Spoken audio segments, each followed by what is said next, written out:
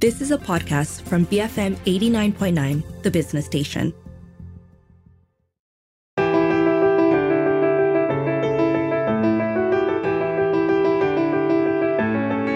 Hello, you're listening to Beyond the Ballot Box with me, Dashran Johan. Education is a fundamental human right and should be free, or at the very least, highly affordable for everyone.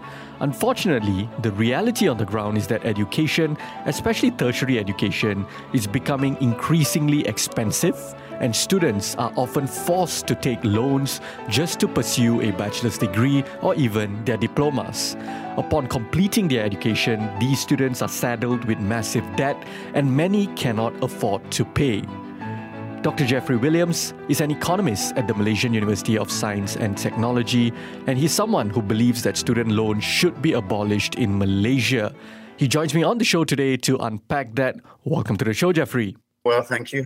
First things first, do you believe that education is a fundamental human right and should be free, or at the very least, highly affordable? I tend to agree with what you said, and I think most people would agree with what you said because it's just fundamentally a good thing.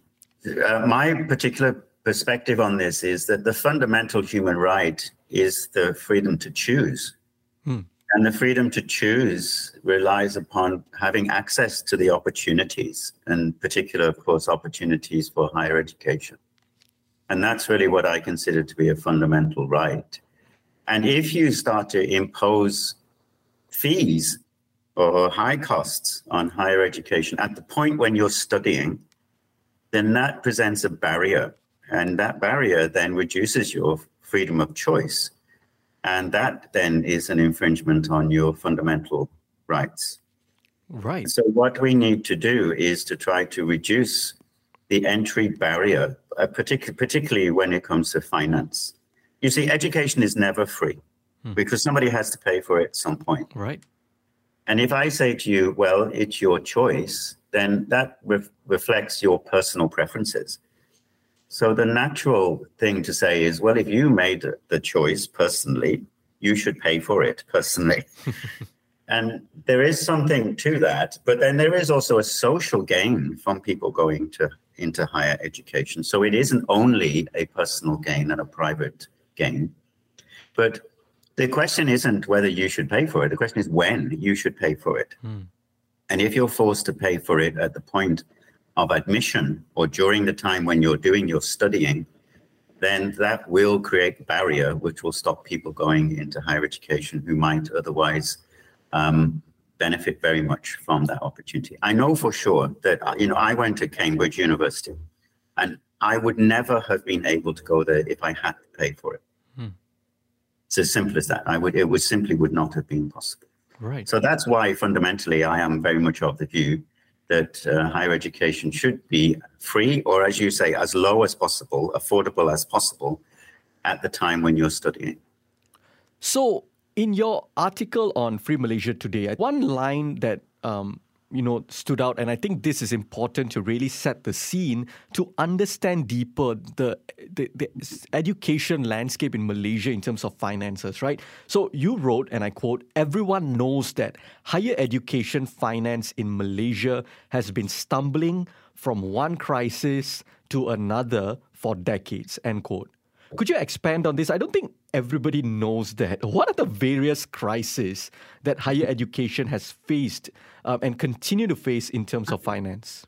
Everybody knows that higher education has to be paid for by somebody and that therefore there is a financial constraint. Right. So if we have higher education provided only through public universities very quickly, the number of places they have available becomes restricted because the finance is restricted. So actually, this is really where we start with the Malaysian higher education system in the current, as it is now, which is a mix of public and private offerings. Right.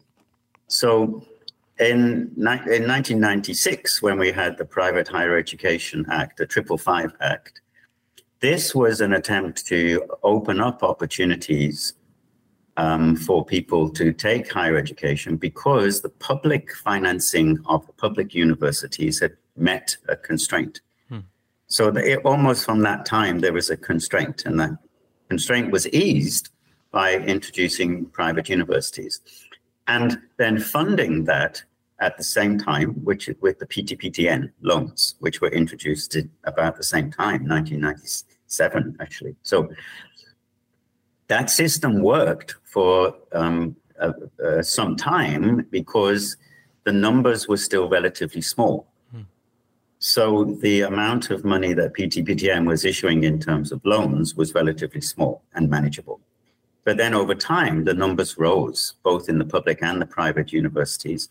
And so the amount of the loan that PTPTN were issuing, the loans in total, began to increase. And then we got to the around 2014, 2015, when there was a crunch on PTPTN because the number of loans that they were issuing and the amount of loans that they were issuing was beginning to exceed the funds that they had. And at that time, then, the government, the education minister then, I think, was Tertiary, and they reduced the PTPTN loan for private universities by 15% and by public universities, or for public universities, by 5%.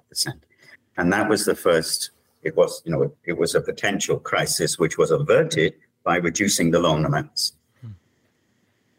Then, from that time up to the time when we did our research I did my research with the Penang Institute around 2015, 2016, we found that the private universities were in very significant financial constraints. Right. And this was partly because of the loan situation that we had before, because their revenue comes from the loans. And if the loans have been reduced, the financial constraint on them starts to hit, and that's a crisis for them. Yep. Well, Jeffrey, what do you mean their revenues come from the loans? Because from an outside, just looking in on a surface level, it seems that private education at the tertiary level is like this fantastic booming business. You do see private universities mushrooming, right? Everywhere, every nook and corner, from shop houses to larger campuses and so on and so forth. So what do you mean it's being financed by these loans? It's being financed by the loans for the Malaysian students because the students who come to us in the private universities are largely from lower income groups. Right. And I think that people misunderstand the private universities. They often think that these are high income families, students from high income families, and that they're paying very high fees. Neither of those two things are true. Neither of those are true. Right. The people who come to us are, generally speaking, from lower income families, and our fees are very low because of the competition, number one, but also because we can't really charge more than the students can pay. And the amount that the students can pay is restricted by the PTPTN loan. And that keeps our prices down very much. Okay, and what that means is that we have revenue problems and cash flow problems continuously. And that was something that we had identified in the research that we did and the data from around 2015, 2016. And then, of course, up we came through to the pandemic. And then the pandemic gives us another huge hit. And what that means is that our revenues then in the private sector, at least, began to be constricted even further. Right. Students were not coming for many reasons. The first was the school exams had been delayed, so they didn't come. The second is the international students didn't come because of the lockdown. The third is that because family incomes had been falling, students were not able to afford to come to us. And another issue is that the public universities started to increase their places significantly, both in the universities and in the polytechnics and the TVET centers. And that means that many of the students who would have come to us went into the public sector. So between 2017 and where we are now, 2022, last year's full year data for last year, enrollment in private universities has fallen by 153,000 students. This and across the that nation? really has, yes, across the whole of the sector. And that really, of course, that really crunches our revenues. Now, some universities do well because they are bigger, well-financed, well-known household name universities. They tend to do very well. But amongst the others, they're doing very badly. So we're now seeing a number of the private universities for sale and closing down. And you know, in at least one case, we know, which public domain information, that the number of students has fallen by 90%. 90% reduction in the number of students. And that clearly has this is clearly a crisis from the private sector perspective. Yeah. Right. So I appreciate the point you bring up about how, you know, there's this misconception that everybody who goes to private universities are, you know, super rich people and all. That's not the reality on the ground. Let's park that thought for a second because I want to get back to that. But before that, your article mentions that a substantial portion of the PTPTN loans is directed towards private universities. How does it compare to public universities? What are the key issues with the current distribution patterns of this loan? All right. So if we look at the latest PTPTN report, which is for the full year 2021, we don't have the full year 2022 yet. The number of loans issued to public university students is bigger in terms of because the number of students going to the public universities has increased for the reasons I mentioned before. Right. And so 55.4% of all of the loans issued are going to students in the public universities, and the balance, which is 44.6%, are coming to us in the private universities. Right. But when you look at the amount of the money, it's the other way around, almost exactly the other way around. So 43.2% of the money is going to the public universities, and 56.8% of the money is coming to the private universities. Right. The reason for that is that our fees are higher. Yep. And that's it. So even if the number of students is lower, the fees are higher. Now, in the past, when we did our research, that number was around 60%. So it's come down a little bit, but it's still almost 57% of the money that's coming to us. And what that means is that our private universities are largely funded by the debt. Right. So contextualize that for us. Why is that a problem?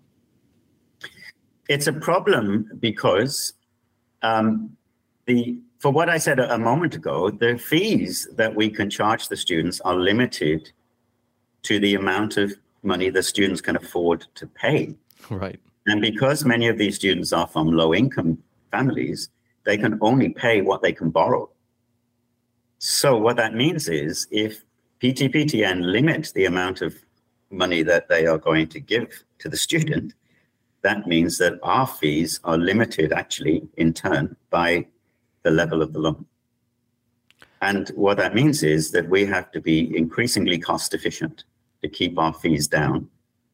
Also, we are in a very competitive environment, so lots of the universities are really pushing down the price of a degree.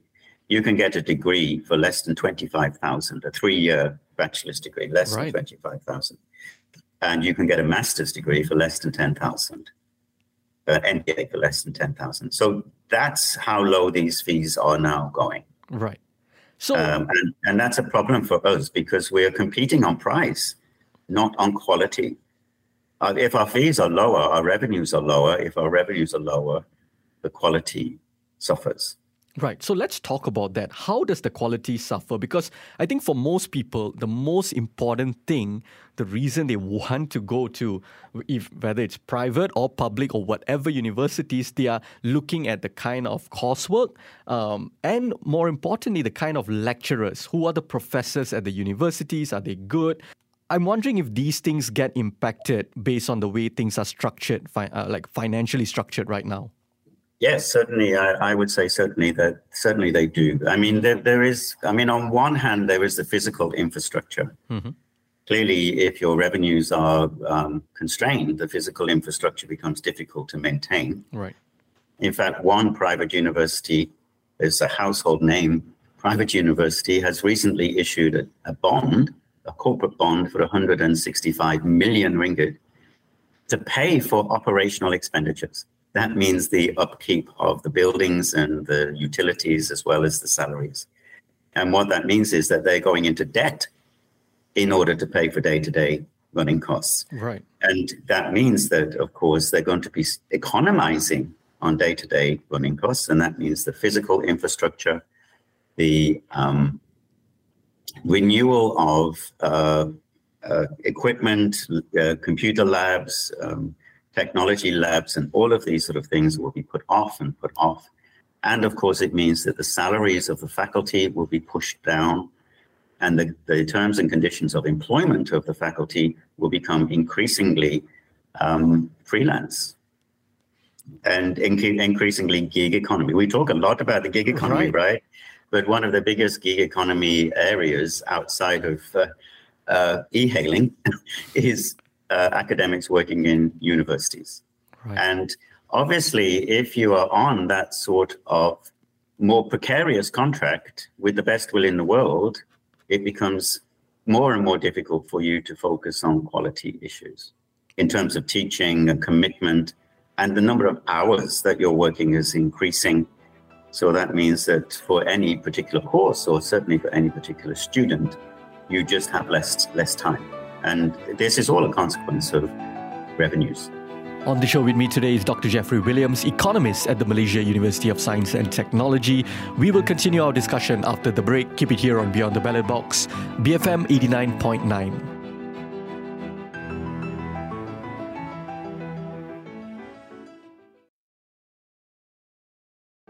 Welcome back to Beyond the Ballot Box. I'm Dr. Johan, and on the show with me today is Dr. Jeffrey Williams, professor and economist at the Malaysia University of Science and Technology. And we're talking about student loans and why they should be abolished. So, Jeffrey, the PTPTN loans have ballooned to about 67 billion. What is the impact of these continuously ballooning PTPTN loans? Eventually, PTPTN will hit a limit as to how many new loans they will be able to issue, like they did back in 2014. Right.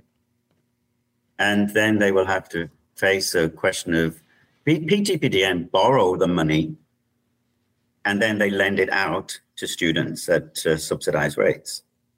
So when they've reached the limit of the money that they borrowed in the bonds that they have issued, they will have less money to issue to new students in terms of loans.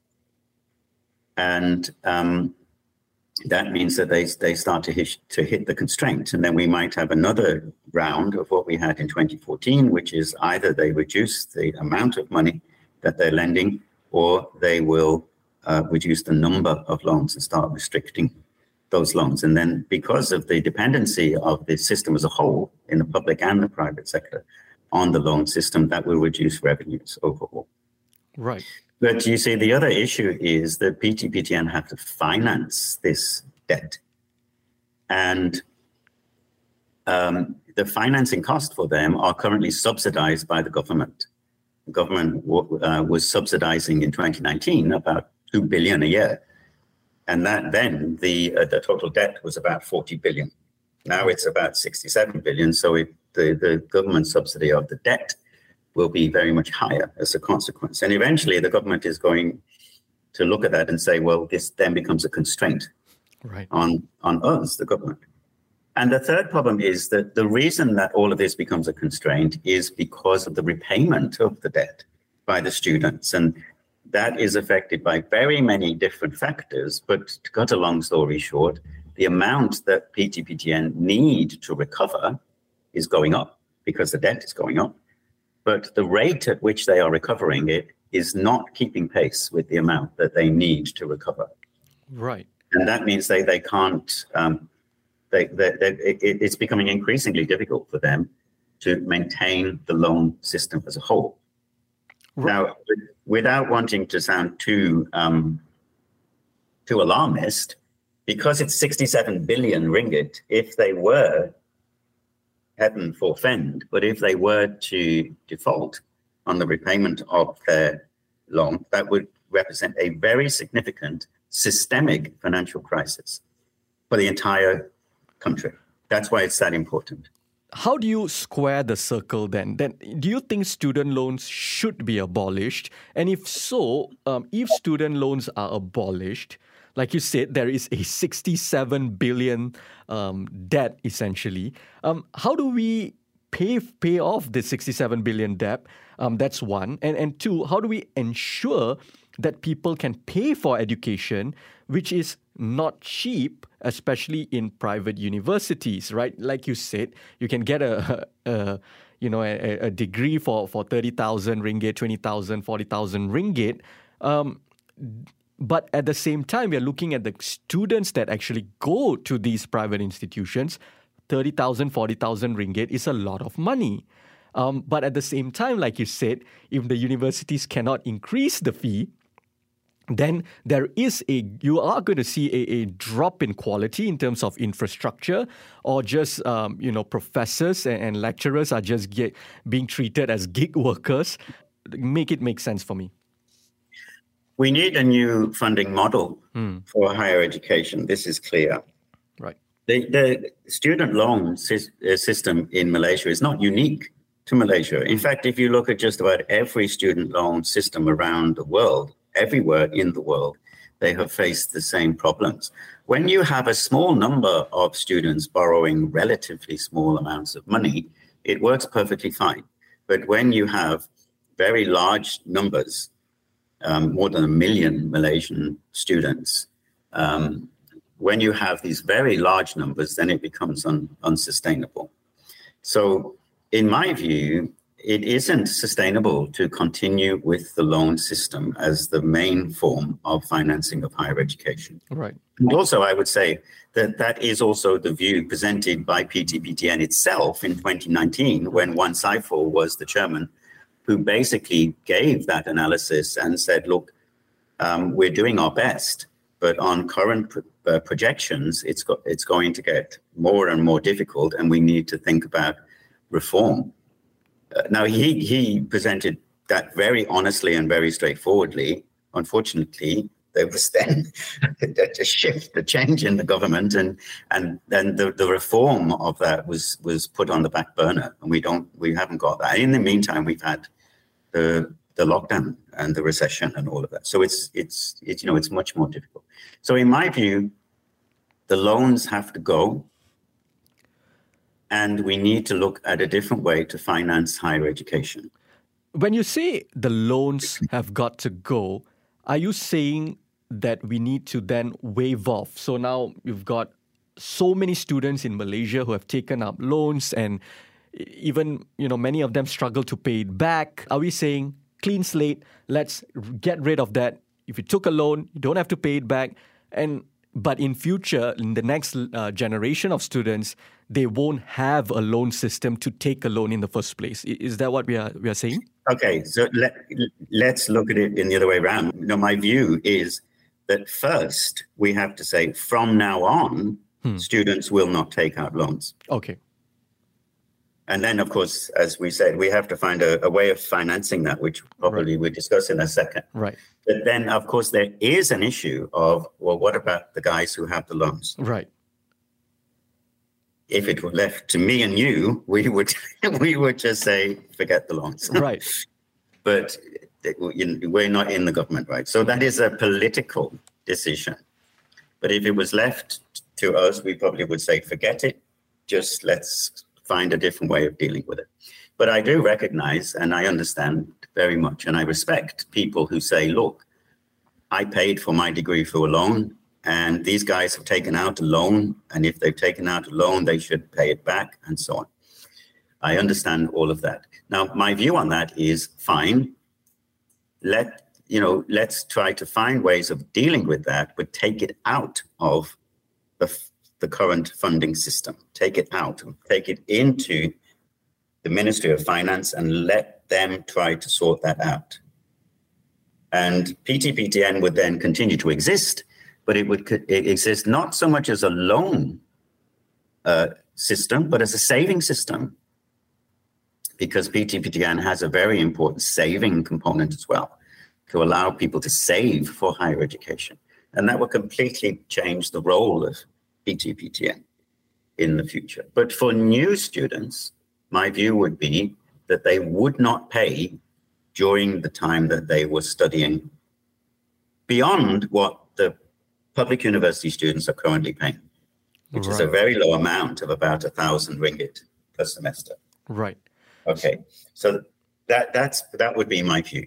You would have to find some solutions for those who already had a loan and an outstanding loan, and how to repay that, but take it away, take it out of the system and park it somewhere else. So now comes the big question: what would be a better alternative funding model? Under the current numbers of students that we have, because it has in fact fallen significantly, particularly for the private universities, given the enrollment figures we have for 2022, which is the last full year, it would actually be conceivable that the government could fund those programs for bachelor's degrees and even diploma degrees for free. Right. It's not my view that master's degrees and so on should be free, but certainly bachelor's and diploma students, that could be funded for free from the current, in my view, from the current budget. Right. And that amount would be anywhere between 2 or 3 billion ringgit, perhaps even a little bit less, but probably somewhere between 2 or 3 billion ringgit, which is not a great deal of money. The government has just announced the progressive wage model, and that's about the amount that they have, 2 to 3 billion that they're going to put for there. But it's also not a lot when you look at how much the government is paying to subsidize the interest payments on the PTPTN, which is also more than 2 billion. So actually, it could be funded for the current enrollment of Malaysian students on a bachelor's and diploma level. Education is it's a fundamental right. It's people should have free or at least very highly affordable education. So it's a matter of how we do the maths to get there.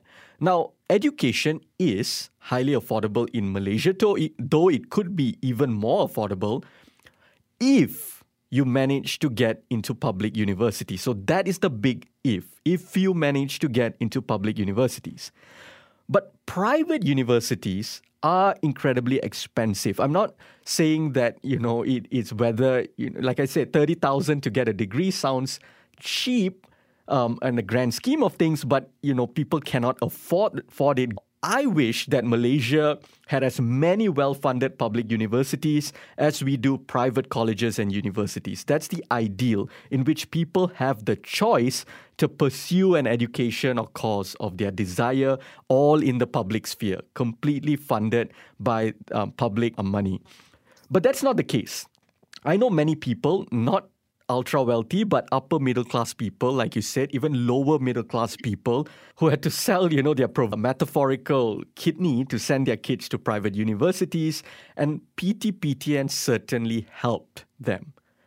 So if there aren't enough places in public universities, and private universities are incredibly expensive to the people attending the private universities, though the people running the private universities wish they could charge higher so they can pay the lecturers better, have better infrastructure, and there isn't a loan in this equation, what do people do?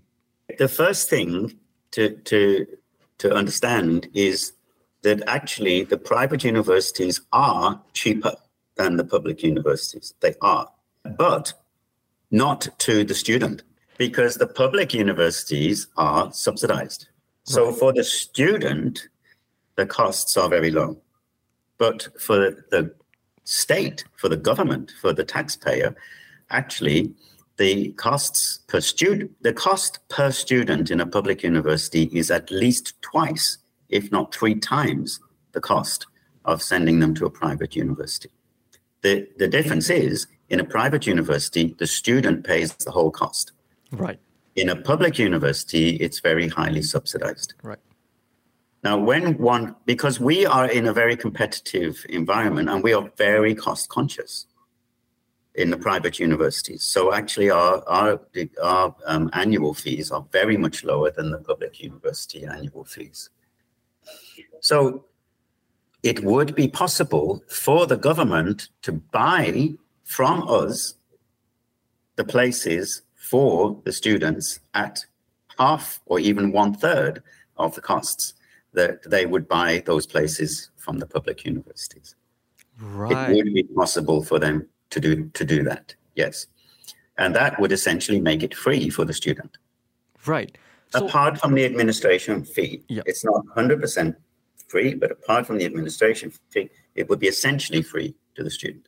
And it could be done in that way, absolutely. And I don't understand really why this is not at the forefront of the discussion, because actually our students are Malaysians too. They are no different to the students who go to a public university. Right. They come from the same background, the same kampung, they went to the same types of schools. Suddenly they are being forced to pay, and the ones that go to the public university are getting the subsidy and they're not going. And I don't see why that should be the case.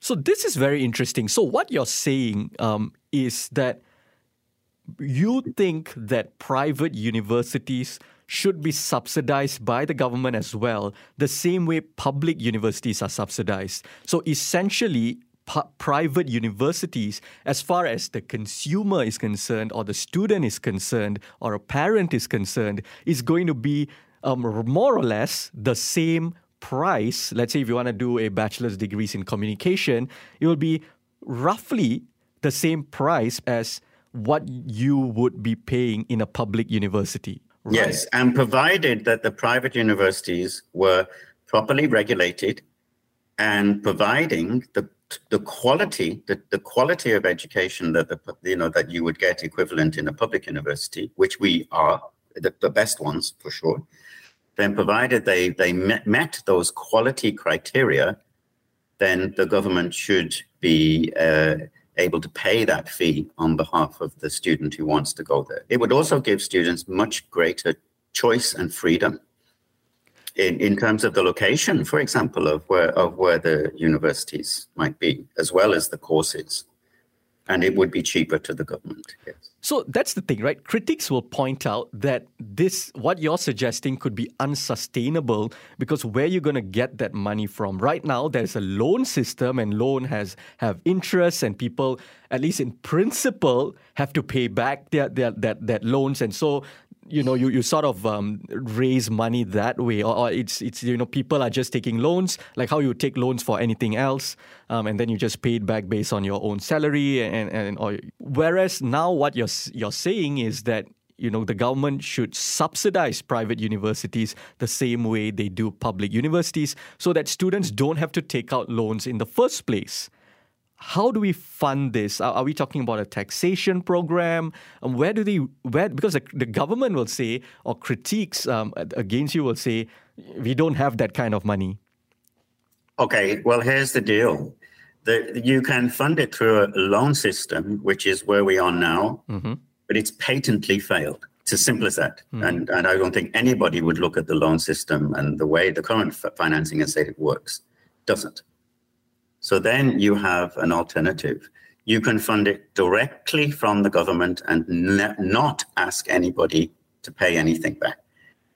Right. That is affordable because for the 250,000 students who are enrolled in bachelor's degrees at private universities, the amount that the government would have to pay would be less than they have put for the budget for the progressive wage, for example. It is affordable. And anybody who says it's not affordable needs to go and look at the maths. it is affordable now. In the current budget, you do not even need to raise the current budget. But in the long term, of course, we would want to see more investment in higher education, right. Particularly per student. So you would want to see the amount rising over time. Then you want to raise revenues. Mm-hmm. And one option to raise revenues is to have a graduate tax, right, which says, you benefited from higher education free. Whether it was in public or the private sector, we gave it to you for free. As a consequence, your salaries are now higher in the future. So now's the time to take advantage of your higher salaries to pay back some of the costs of what we invested in you during your time at university. And then you can begin to recover some of the costs of higher education from the people who benefited from the free education when their income has risen to a level where they can show that there was a return on investment. And what that means is that where people are in a social job, where they are giving a lot of social value, they're teachers, they're early childhood educators, they're working in the health services and so on, their salaries would be low. They are giving a great deal of social benefit. Then they wouldn't reach the threshold to pay the tax. But where they're corporate lawyers and accountants and businessmen and all of that, where most of that benefit is a private benefit and their salaries are many multiples of the average salary, they are benefiting a great deal, then you tax them because they are showing a return on the investment, and then you can recover the return on the investment through a graduate tax. Some might argue that even in the corporate sector, in Malaysia today, unlike you compare to, let's say, Singapore, the wages are low. Even when you look at the T20, I think we've had discussions like this. Even when you look at the T20 and you look at who is at the 20 of the T20, the bottom part of the T20, they are what you would have in your imagination of a middle-class person with a middle-class lifestyle. And in fact, our middle class is also very poor in that sense, and the poor, the B40 is even worse off. So to me, it goes back when it comes to taxation. I think as long as it's a progressive taxation, it's a good thing. But within that, when it comes to taxing incomes, in this sense, a graduate tax would be a form of income tax on people who have graduated with degrees. People will push back and say, but our incomes in Malaysia are very low. So does it go back to that fundamental issue of we need to fix the wage problem in Malaysia? Yes. Yes, it does. But in the context of graduates, and here's why the graduates should support the graduate tax. Right. Because they will only pay the graduate tax when their income is high. Right. But now they have to repay their loan whether their income is high or not. And so it is very much better for people in that situation. Now, of course, if they already paid off their loan, then PTPTN can give them a certificate. They would be exempt from any further taxation. That's equitable, isn't it? Because they paid and they paid it back, nothing further for them. But the situation we have now is that we have graduates with debt taking on non-graduate jobs or graduate jobs on low salaries, having to pay back that debt.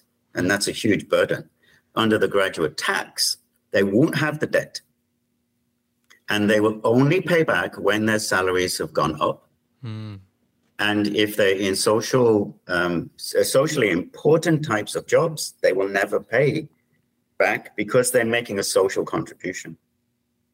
PTPTN will get rid of its massive debt overhang. The government will not have a contingent liability for that debt. And the government will also not be subsidizing that debt. And the universities should be in favor of all of this because the universities will be getting a much more reliable, steady stream of income. You know, some have argued that we should shift completely in a different direction the way we look at education in Malaysia. So those who get a place in a public university, attend public universities. So perhaps these are the people with the best of the best grades, and so on and so forth. Of course, with quota systems taking into account of all of that. But broadly speaking, the best of the best students in Malaysia go to public universities. You want to pursue medicine, pursue whatever, your communications, your engineering, all in public universities. And those who don't get a place in these public institutions stop thinking about needing this big degree and this big masters and so on and so forth, go to vocational schools, community colleges, and still get dignified wages. So essentially, you're changing the philosophy in a way that not everybody thinks they should and want to go to universities, get a degree, get a master's, and so on and so forth. What do you think of that?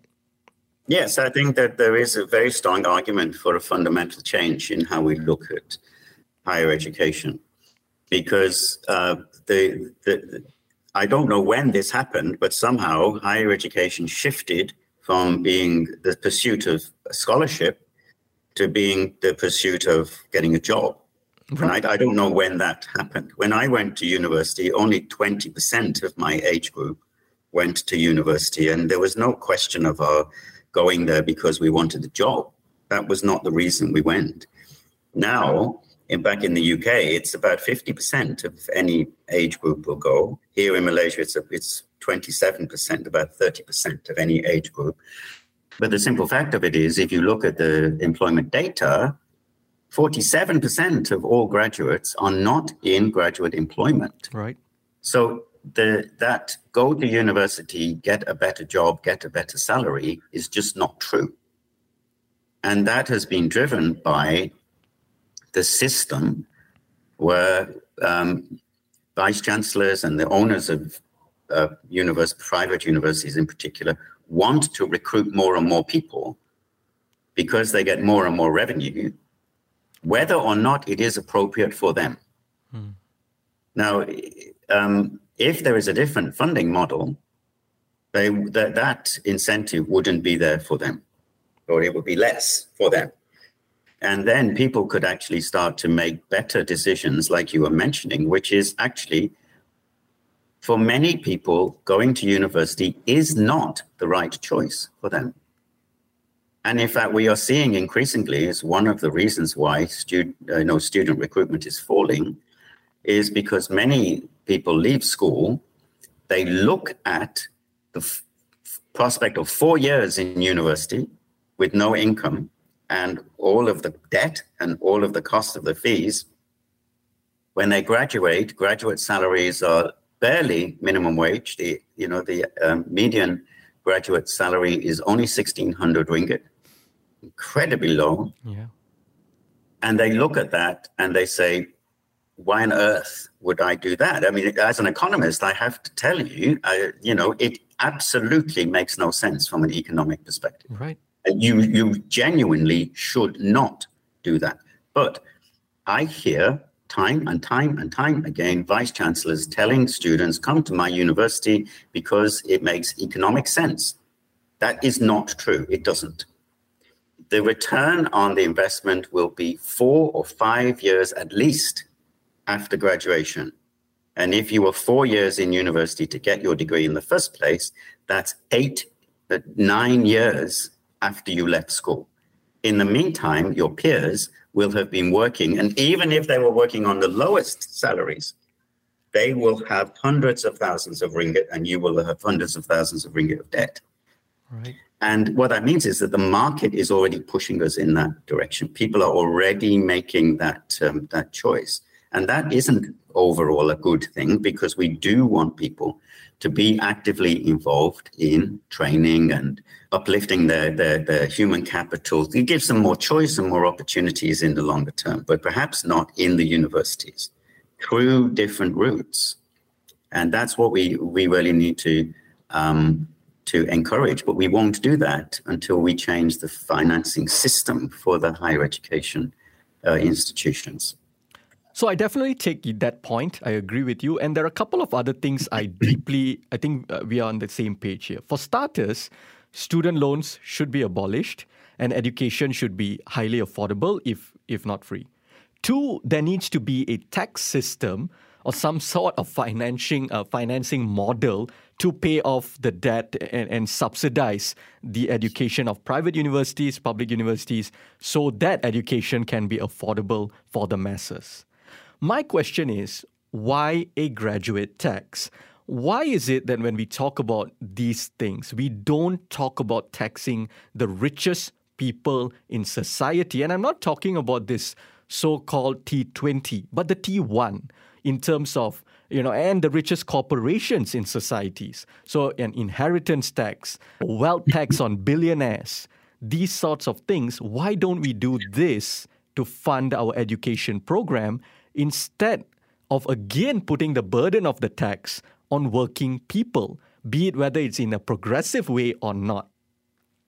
Okay, well, the answer to that is you could do that, because raising 2 billion ringgit or 3 billion, even raising 4 billion would be very, very easy from the type of taxes that you have just mentioned on the most wealthy people and the most wealthy corporations. We could do that. We could also impose a 1% tax on electronic payments, and that would raise 15 billion. Right. So, you could finance higher education for the best part of 10 years just with a 1% tax on e-payments. We could do that. And that's I mentioned either we fund through loans or private payments, or we fund through the government payments, or we fund through a graduate tax. What we're talking about now is the middle bit. You can fund it through the current budget. One thing I think we would need to be cautious about is, in asking corporations to pay for it directly, is that then they would have far too much influence and far too much control, perhaps, over the institutions, the private, the public and private institutions. And what we can see is that we do have corporations that run private universities in Malaysia. They haven't been able to make these universities any more profitable than anybody else.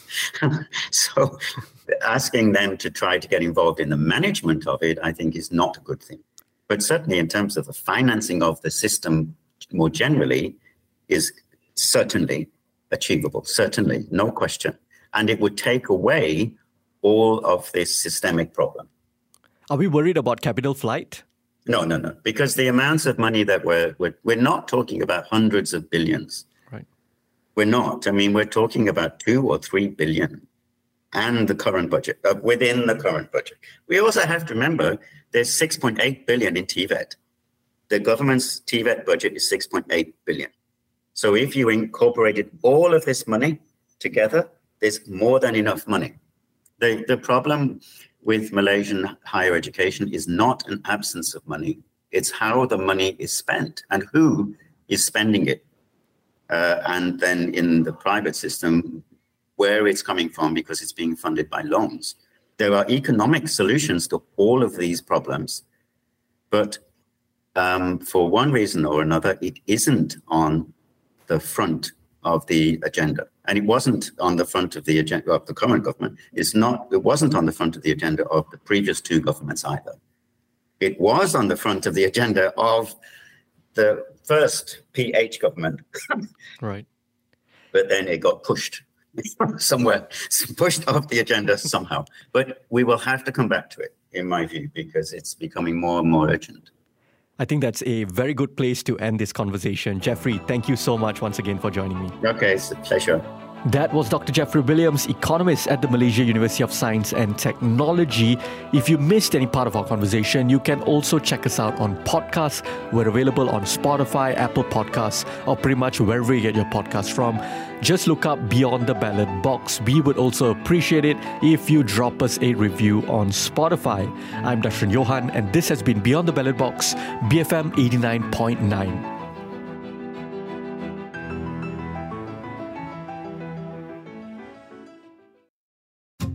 You have been listening to a podcast from BFM 89.9, the business station. For more stories of the same kind, download the BFM app.